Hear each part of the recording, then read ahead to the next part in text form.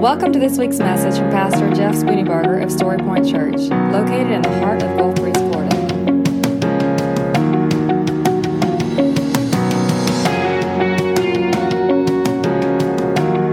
And now, here's Pastor Jeff Spooneybarger with this week's message from Story Point Church.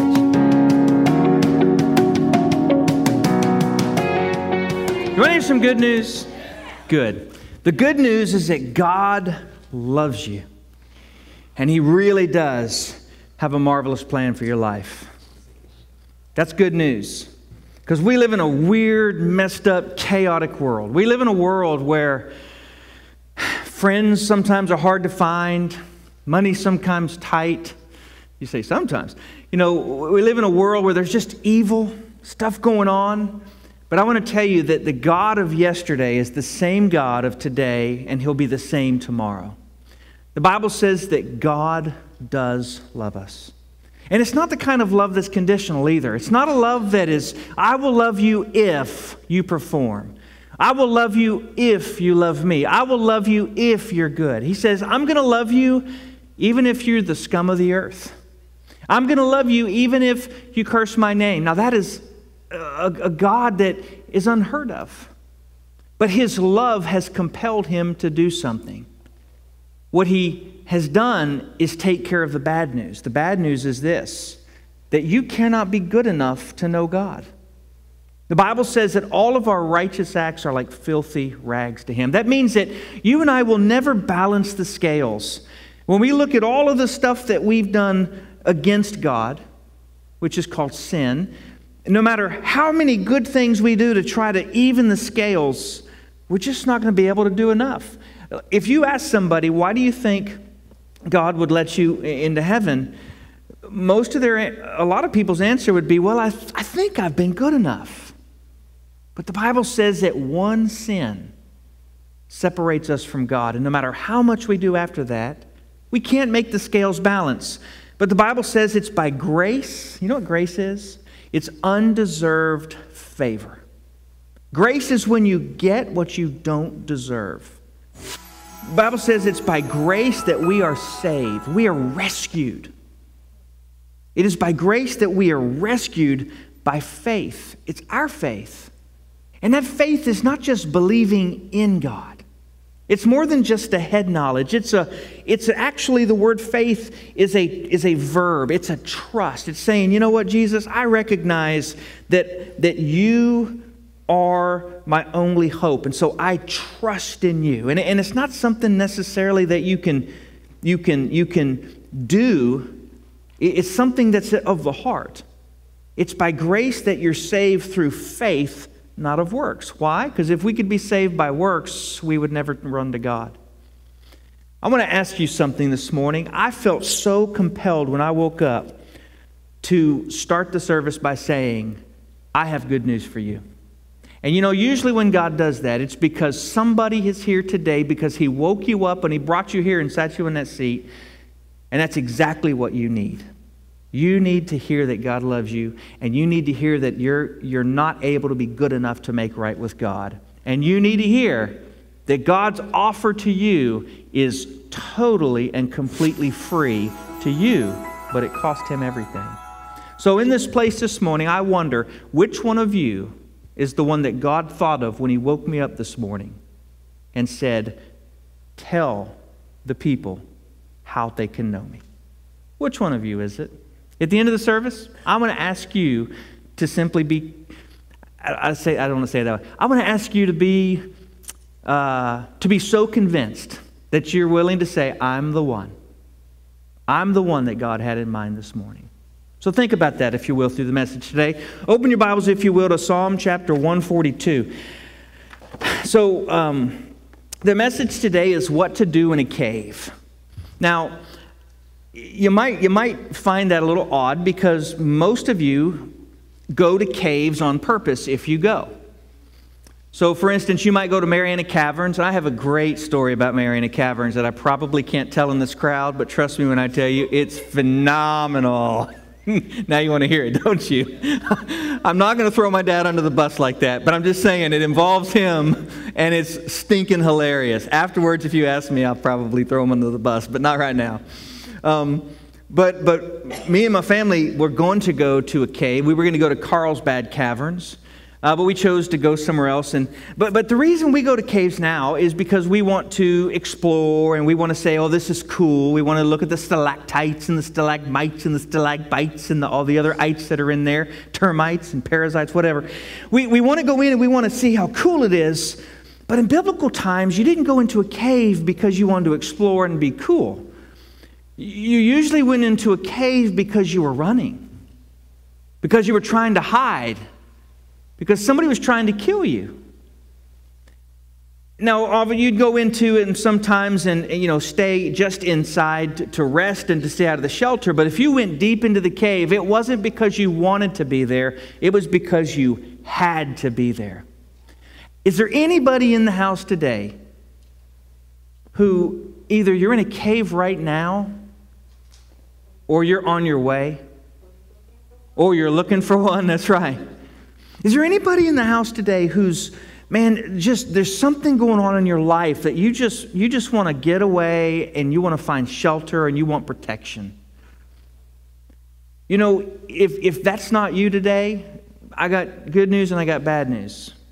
The good news is you're not in a cave. The bad news is just hold on, because one day you will be in there. I found myself in caves before. You probably would say, I found yourself in caves before. So the obvious question is, what do you do in a cave? What do you do? Because you're there, because you've got somebody hot behind you. You've got somebody that's trying to hurt you. So once you're there, and think about it, a cave is a dead end. There's no opening to a cave except for the opening that you came through, and that's where the enemy is. You go in, and you're going basically deeper and darker and colder and wetter and more desperate the farther in you go.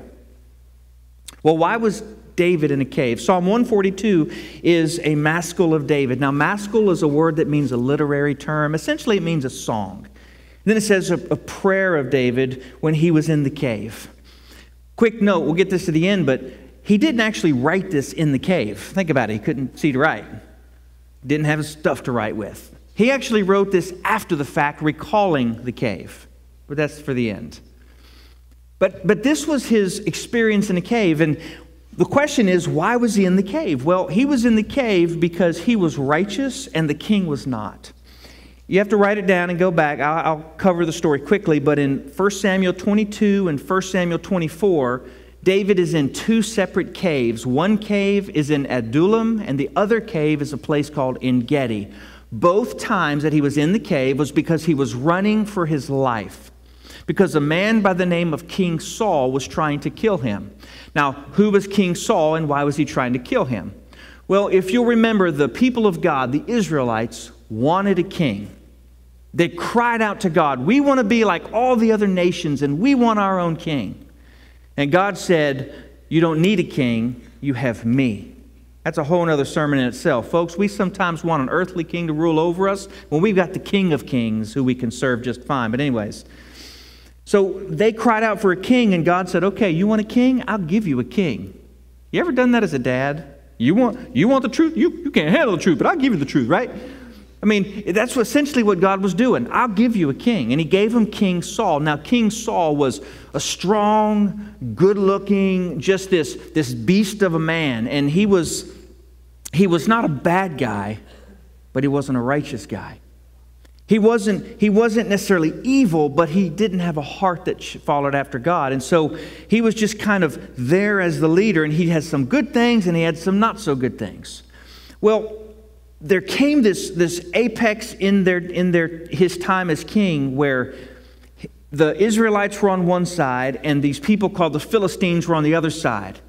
And between the two, there was this valley.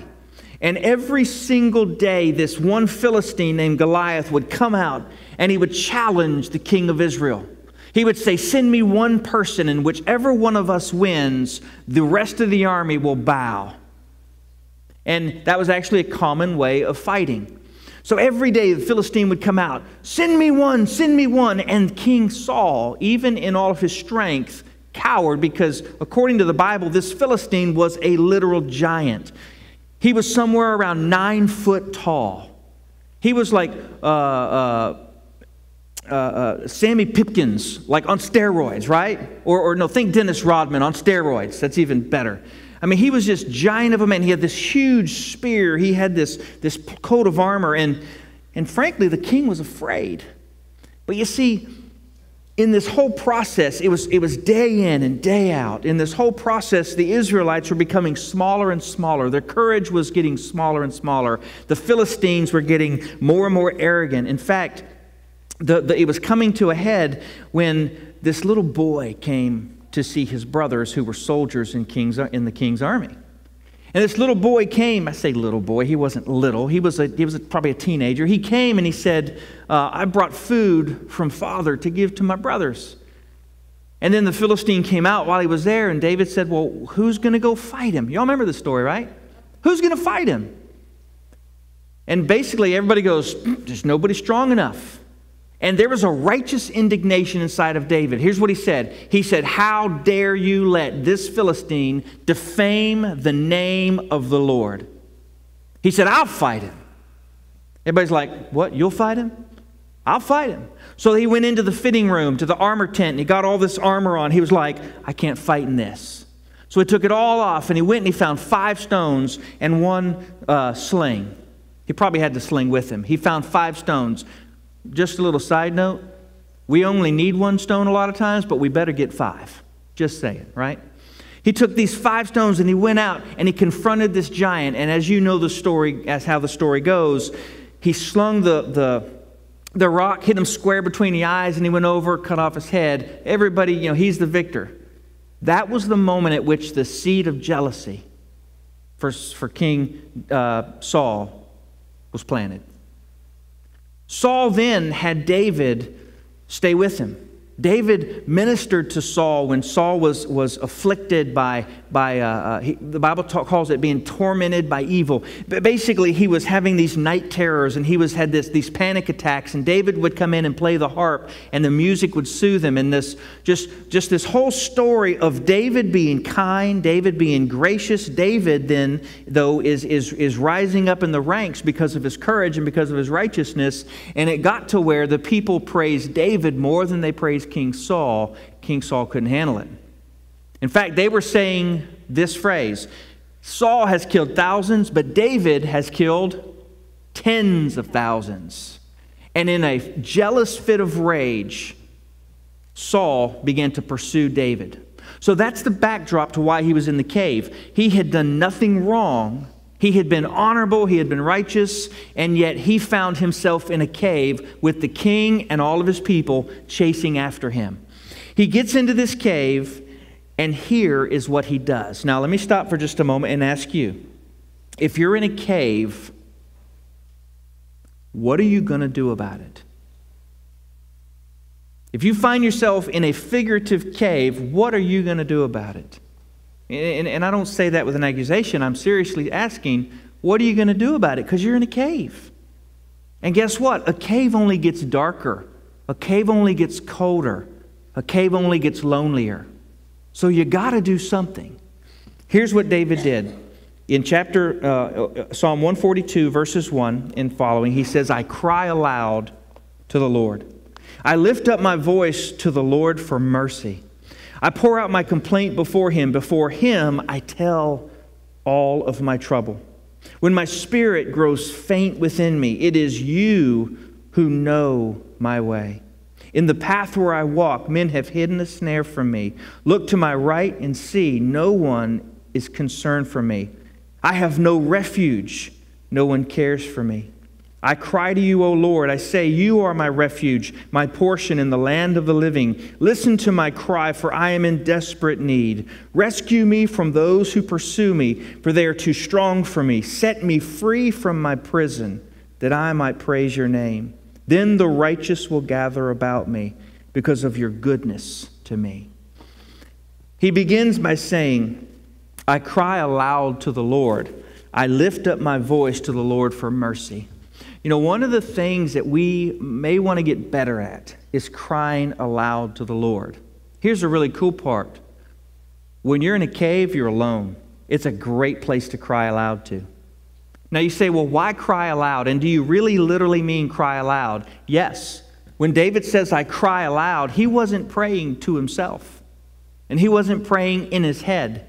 He was crying aloud. Now I want you to think of the moment when you're in this cave and it's dark and it's damp and you're crying aloud. What's it doing? It's echoing. Your voice is being magnified. You know, there have been studies that have done that say when we read out loud, it actually helps with comprehension and it helps with all kinds of other positive things. And I believe the same thing is true with praying. When we pray out loud, there's something unique about it. In fact, that's probably the most honest form of communication with God that we could possibly have. Because we're saying out loud what it is that we're just normally just saying in our heart. Just by way of hands, how many of y'all have ever prayed out loud? Anybody? How many of y'all have prayed out loud a non-King James prayer? Right? I just want to tell you, God doesn't speak King James anymore. Here's what I mean by that. If your prayers are, O Lord, thou art mighty, thou art the best in the heaveneth and all of the other thingeth, God doesn't hear those prayers so much. He doesn't speak King James. Here's why. He doesn't want you just to say words. He wants you to bare your soul.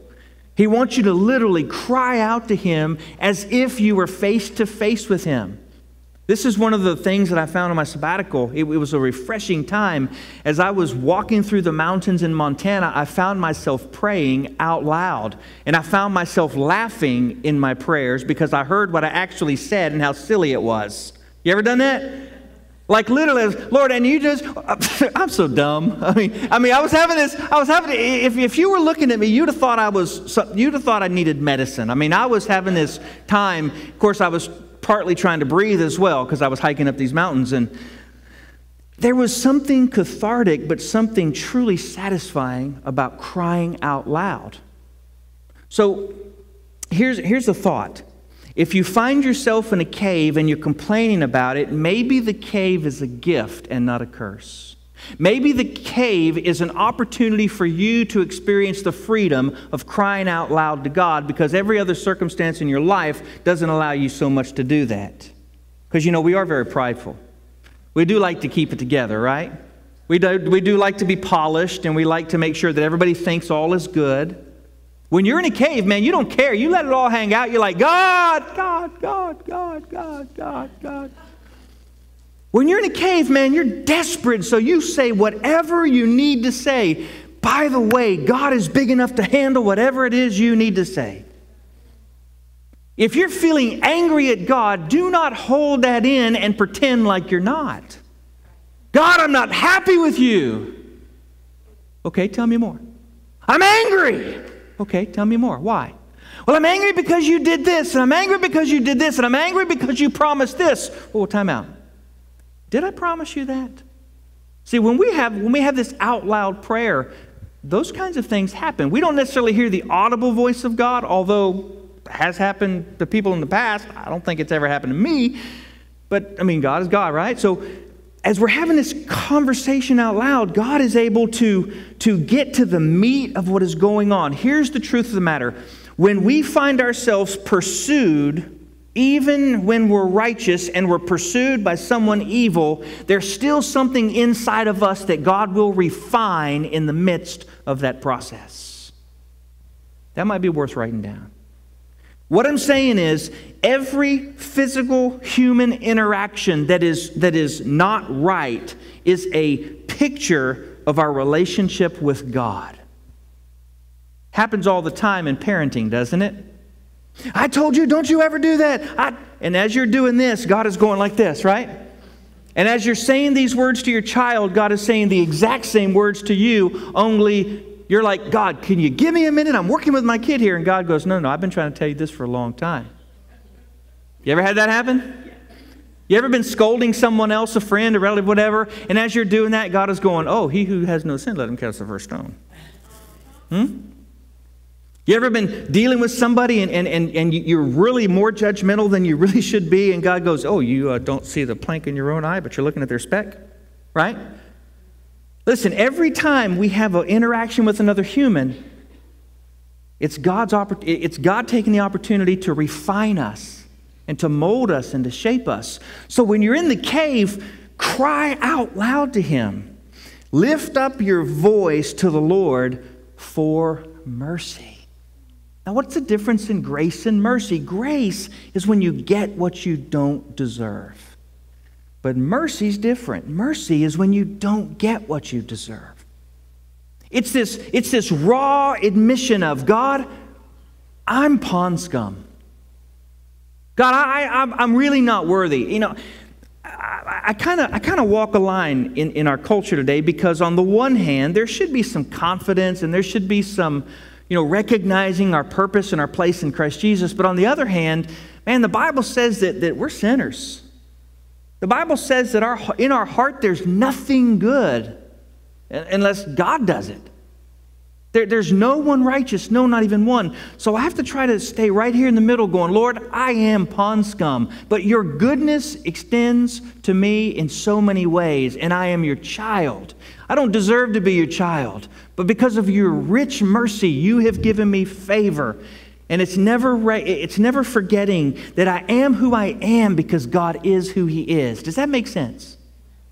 When you're in a cave, see, some of these things can come out and they can become alive to you in ways that you could never have when you're in the theme park. You're not going to hear God's voice as loudly in a theme park as you are in a cave, because there's so many distractions. That's why it's called an amusement park. When you're in a cave, it's you and God. So it says, I lift up my voice, I pour out my complaint before Him. Y'all get ready for this. Before Him, I tell my trouble. Okay? You know where I'm going with this, right? I lift up my complaint. To Him, I pour out my trouble. Why is it that we pour out our complaint on social media far more than we pour out our complaint to God? Amen? You ever notice that? People have something done to them, something's wrong, some issue or something. First thing they do, they get on Facebook. Oh, the world's so bad, treating me this, da, da, da, da, da, da, da. And we send it out there. And what are we looking for? We're looking for comfort. We're looking for somebody to understand. We're looking for someone to soothe it and to make it better. And then if we don't get what we want, it puts us deeper into the cave, doesn't it? Can I tell you something? Again, it's a reflection of what's going on in our heart. The reason we go to social media with our complaint instead of or before we go to the Lord is because we want people to validate us, and because we want people to fix what's going on, and because we want people to say, oh, it's not that bad, when in reality only Jesus can do that. We're essentially fishing for compliments because there's an insecurity and there's an unstableness going on that only Jesus can fill. And I got to tell you, only Jesus can fill it. Amen? Now, look, I'm not telling you don't ever complain on Facebook. I'm just saying don't let that be your source of complaint instead of Jesus being your source of complaint. You say, well, complaint, does He really want me to complain? Well, you know, I was thinking through this all week, and I'm not sure if this fits or not, so I'm going to throw it out there. But there are two kinds of people in the world. There are people who complain and there are people who don't. Which one are you? Maybe this is just a side note, okay? Folks, listen. If you're a complainer, just stop it. Amen? Stop it. You ever see that show? You ever see that clip? $5. I will help you for $5. It'll take 5 minutes. No refunds, no exchanges. I don't cut the rate. Person comes in the office and says, hey, this is my problem. He goes, okay, I'm going to say two words to you, and it's going to fix everything. Stop it. And then the end of it is, stop it or I'm going to bury you alive in a box. But you have to see the whole thing to understand that. That's Bob Hope, I believe it is. But seriously, if you're a complainer, stop it. Right? Now, I could go on, but everybody knows that that's true. You want to know why? Because complaining doesn't help anything. If you're going to complain to God. Seriously. If you're going to complain to God, because He is the only one that cares. Is that harsh? Is that cold? The more I'm around people, the more I realize that we complain about everything. Man, this light's too long. Man, that car is going too slow. That car is going too fast. Man, this hamburger wasn't good enough. It wasn't cold. It wasn't round. It was kind of like oblong. Man, they sure didn't show it looking like that on the pictures. Man, it's too big or it's too small. I mean, literally, you can complain about every single thing. You know what the opposite of complaining is? Being thankful. Can I get a witness? A little too close to home? Be thankful. The next time you want to complain about something, again, this is not what this text is saying, but I just want to tell you, the next time you want to complain, simply choose to be thankful. I have a car. This light gives me a chance to rest. This burger's not round, so maybe I get a little extra beef in there. My waitress is slow, but maybe it's so that I can slow down. This ketchup isn't the good ketchup, but maybe I'm just too picky. Be thankful. I promise you, everybody will like you more and you will like yourself more. Okay, let's keep going. Turn to the person next to you and just say, stop it. Now, let me say one little thing on that. I told you I was going to move on. You know the problem with complaining? It gets everybody around you complaining too. Have you ever noticed that? It is contagious. It is like a virus. You start complaining, and before long, if you complain long enough, everybody in the elevator is complaining with you. If you're with a bunch of complainers, get out of the elevator and be thankful. My favorite saying is this: it could always be, really could. It really could. All right, so with my complaint, I pour it out before Him. Before Him, I tell my trouble. And when my spirit grows faint within me, it is you who know my way. See, there's this recognition in David that he's pouring out his heart to God and that God gets it. God understands. God hears. And as he's pouring out his heart to God, he's acknowledging that God is his source and his strength. And as he continues here, he even says, my spirit grows faint, but it is you who know me. It is you who know my way. In the path where I walk, men have hidden a snare, but hidden in that is, but you have good things in store for me. See, it's this fundamental belief in the character and the nature of who God is.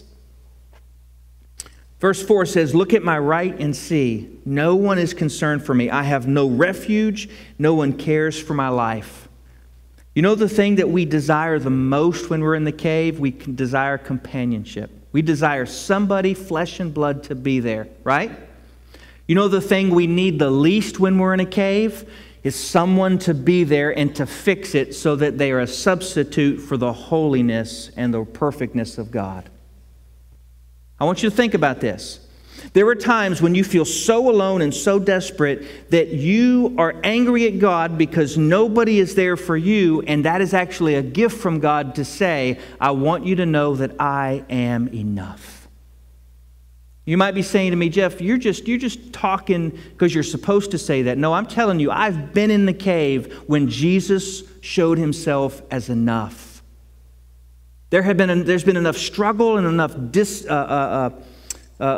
difficulty in my life to tell you with experience to say that there are times when we want somebody and Jesus says, no, I'm going to block off the entrance because until you realize that I am enough, you will always run to someone else to give you the thing that only I can give you.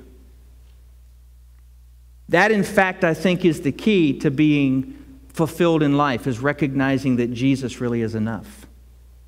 Recognizing that all those other things are nice, but truly Jesus is enough. He goes on to say, I have no refuge, no one cares for me. Do you know what we also want in a cave? We want refuge. That's why we're there. You know what's a refuge? A refuge is a place of safety. A refuge is a place where nobody can get to you. Now, what does the Bible say about Jesus? He is my refuge and He is my fortress. He is a strong tower. Think of it. We are able to, another psalm, we are able to rest under the shadow and the shelter of His wings. It's this picture of this father holding his child tight, kind of surrounding and covering the little one who is vulnerable. That is what our Father does for us. He says, I cry to you, and I say, he's recognizing what he was just saying. You are my refuge, my portion in the land of the living. Listen to my cry. I am in desperate need. Rescue me from those who pursue me, for they are too strong for me. Again, this is a recognition of his own inability to fix this. By the way, sometimes we find ourselves in a cave because we recognize that nothing we do is going to fix the problem. Do you know that David could not have done anything to fix the problem? I mentioned 2 caves. The first cave was Adullam. The second cave was En Gedi. Now here's the deal. En Gedi was a different story. It's in 1 Samuel chapter 24. David goes into this cave to find refuge, but while he's in there, persecutor,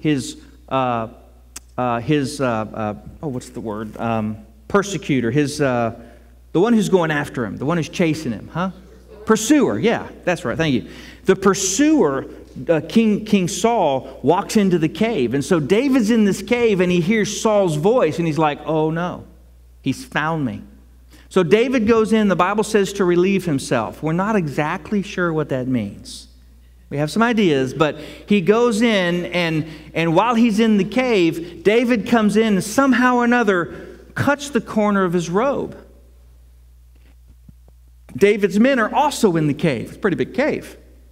And his men say, God has delivered him into your hands. Kill him. And David says, I should not have even cut his robe. I will not touch the Lord's anointed. There's a lesson in this, and the lesson is this. When we find ourselves in the cave, our temptation is to fix things under our own strength and declare our own righteousness. And God often says, no, I'm doing something bigger than just settling this between the two of you. Because really, it was not about David and Saul. Think about it. This whole thing was not about David and Saul. It wasn't about Saul's jealousy of David. It was about the entire nation who abandoned the Lord. And for David to fix it, because there was an opportunity, David would have shortchanged all that God was doing. And he would have essentially, sabotaged his own kingship. There was a whole lot in what I just said. Can I break that down just a little bit? When we take matters into our own hands, we are essentially saying to God, God, I got this. And God is going, look, you can get that if you want, but you're going to mess it up. Because what I'm doing is bigger than just what you see. Had David just taken care of Saul and killed him, he would have taken away God's ordaining him as king, and he would have set himself up as king, and the entire nation would have suffered. I want you to write this down in your heart, or paper if you have it. Every open door does not mean it's God's will. Just because you can does not mean you should. That make sense? Just because there's an open door, just because there's an opportunity, doesn't mean God is leading you to do it. Just because it seems right, it looks right, it even might feel right, does not mean that God is saying, this is what I want you to do. In fact, I will tell you again from personal experience that there are things that I thought God was leading me in, and it got right up to the point where I was like, okay, this must be your will. But there was that little voice of God saying, nope, I'm not gonna let you, I don't want you to go through that door. Interestingly enough, he doesn't close the door, he leaves it open, but he goes, I want you to learn to listen to my voice, not look at doors. Amen? Some of you in this room need that. You're right there and you're like open, this must be God's will. And God is going, no, I'm just seeing if you're willing to listen to me or do what your eyes see. I have found oftentimes that if I don't go through an open door because I've heard God's voice who said, don't go through that door, stay back and I'm going to do something different, it always works out to where God shows me that had I gone through that door, there was danger on the other side. God has been given His goodness in the midst of that. So, the next verse, I think, is beautiful because he says, set me free from my prison. In the New King James, it says this, set my soul free from this prison, because that's what it feels like. When you're in a cave, you feel like your soul is in prison. There is a desperateness, there is a brokenness, there is a falling on your face, and that prison is so confining, and yet the prayer is, God, set my soul free from this prison so that I can be happy. No? What does it say? Look at it. What does it say? Set my soul free from this prison, what? So that I might praise your name. Is the goal of getting out of the cave happiness, or is it the glory of God? Which might be the reason you're in the cave in the first place, to teach you that. I've found that when happiness is my goal, the glory of God usually is not. But when the glory of God is my goal, happiness automatically shows up. You can have one without the other, but you can have the other without the one. In other words, I can pursue happiness and never glorify God, but I cannot glorify God and not find happiness. And when I say happiness, let's parse that a little bit. Not just happiness, because happiness seems to be a little, maybe emotional. What you find is joy. You know what joy is? It's a deep-rooted satisfaction in who God is, so that no external circumstance can move you or shake you. You want to know where joy comes from? Well, it happens to be one of the 9 parts of the fruit of the Spirit. Which, by the way, they're not fruits, it's fruit. Which means it all grows together. Because when God places the Spirit inside of you, and when you start to be obedient and yield to Him, and you let Him do His thing, which, by the way He does His thing oftentimes is by putting us in a cave. See how that works? This fruit is love, joy, peace, patience, kindness, goodness, faithfulness, gentleness, and self-control. He doesn't give you love but not joy. He doesn't give you peace but not kindness. It all grows together. Now, it doesn't necessarily grow this way. Sometimes it grows this way. But the work of God inside of your life that you find when you're in a cave is that He begins to do something inside of you that could never be done in the amusement park. Make me free from this prison so I might praise your name. And here's the result. Then the righteous will gather about me because of your goodness to me. This to me is the most beautiful part of this whole text. It's the fact that when God rescues us out of the cave, He changes our prayer and He makes it a song. Your cry of desperation becomes a song of praise. And your song of praise honors God, and it blesses and encourages everybody who hears it. Like I stood up here and I told you, vaguely albeit, but I told you, I've been in the cave and God rescued, and you go, man, that's good. But when we're one-to-one, I might tell you the details of it, and you go, God did that. And it makes you go, yes, if that's the kind of God that He is, I want to serve that kind of God.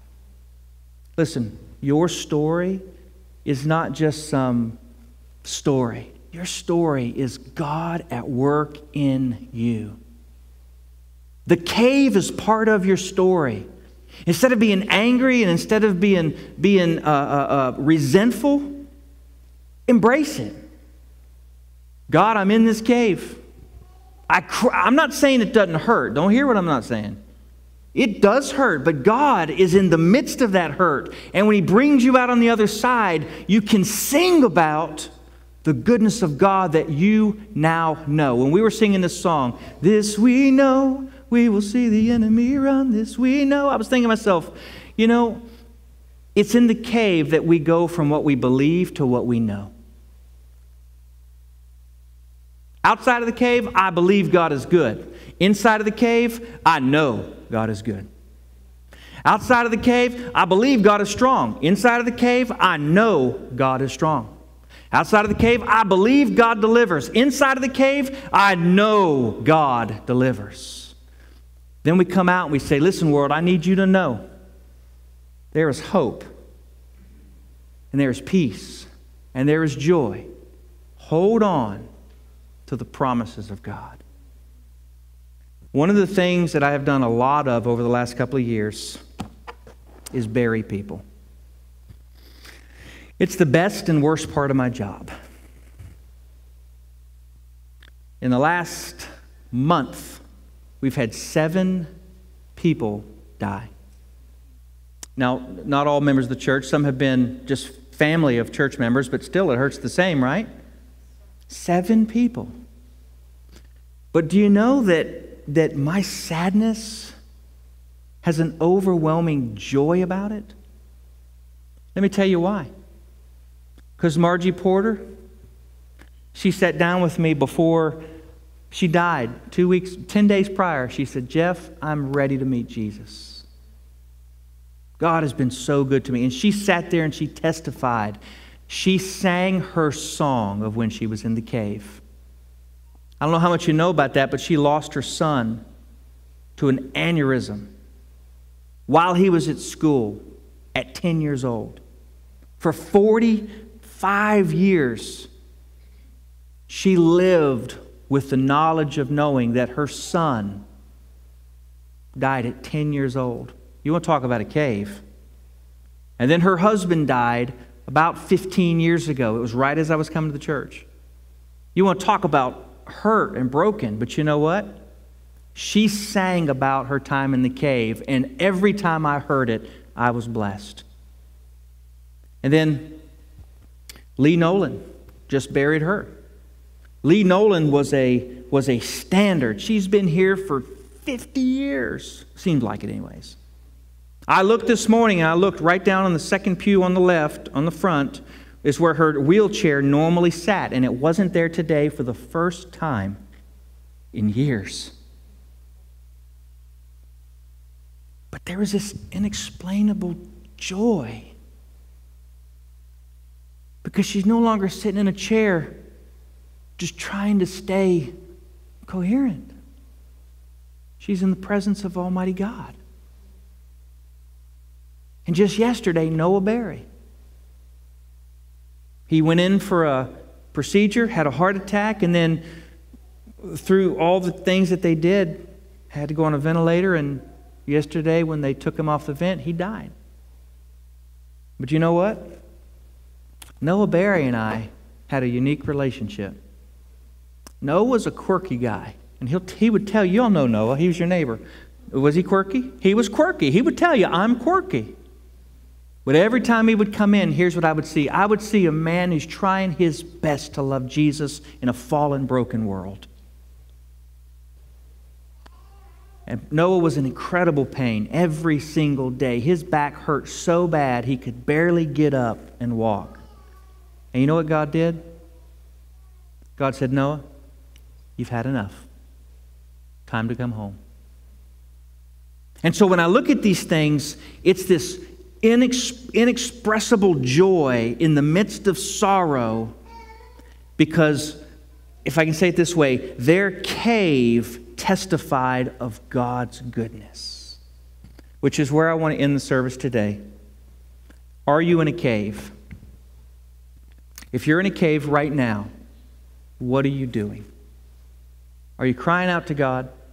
Do you trust Him enough to say, God, this is what's going on? I don't know what it is. Maybe it's a personal issue. Maybe it's a struggle. Maybe it's, I don't know, maybe it's relational. What I do know is that God is big enough, and He hears you. Will you close your eyes and bow your head for just a moment? I want to invite you to just lay it all out before God. I know that we don't have enough time this morning for you to do that fully, but I want you to begin the process of crying out to God. If nothing else, simply say to Him the first thing that comes to your heart or your mind. Maybe it is. Maybe you're the one that's, I'm angry at you, God. I feel like you've left me. I feel like you did this. I think you've been unfair. I feel alone. I feel you've abandoned me. Whatever it is, just begin the conversation.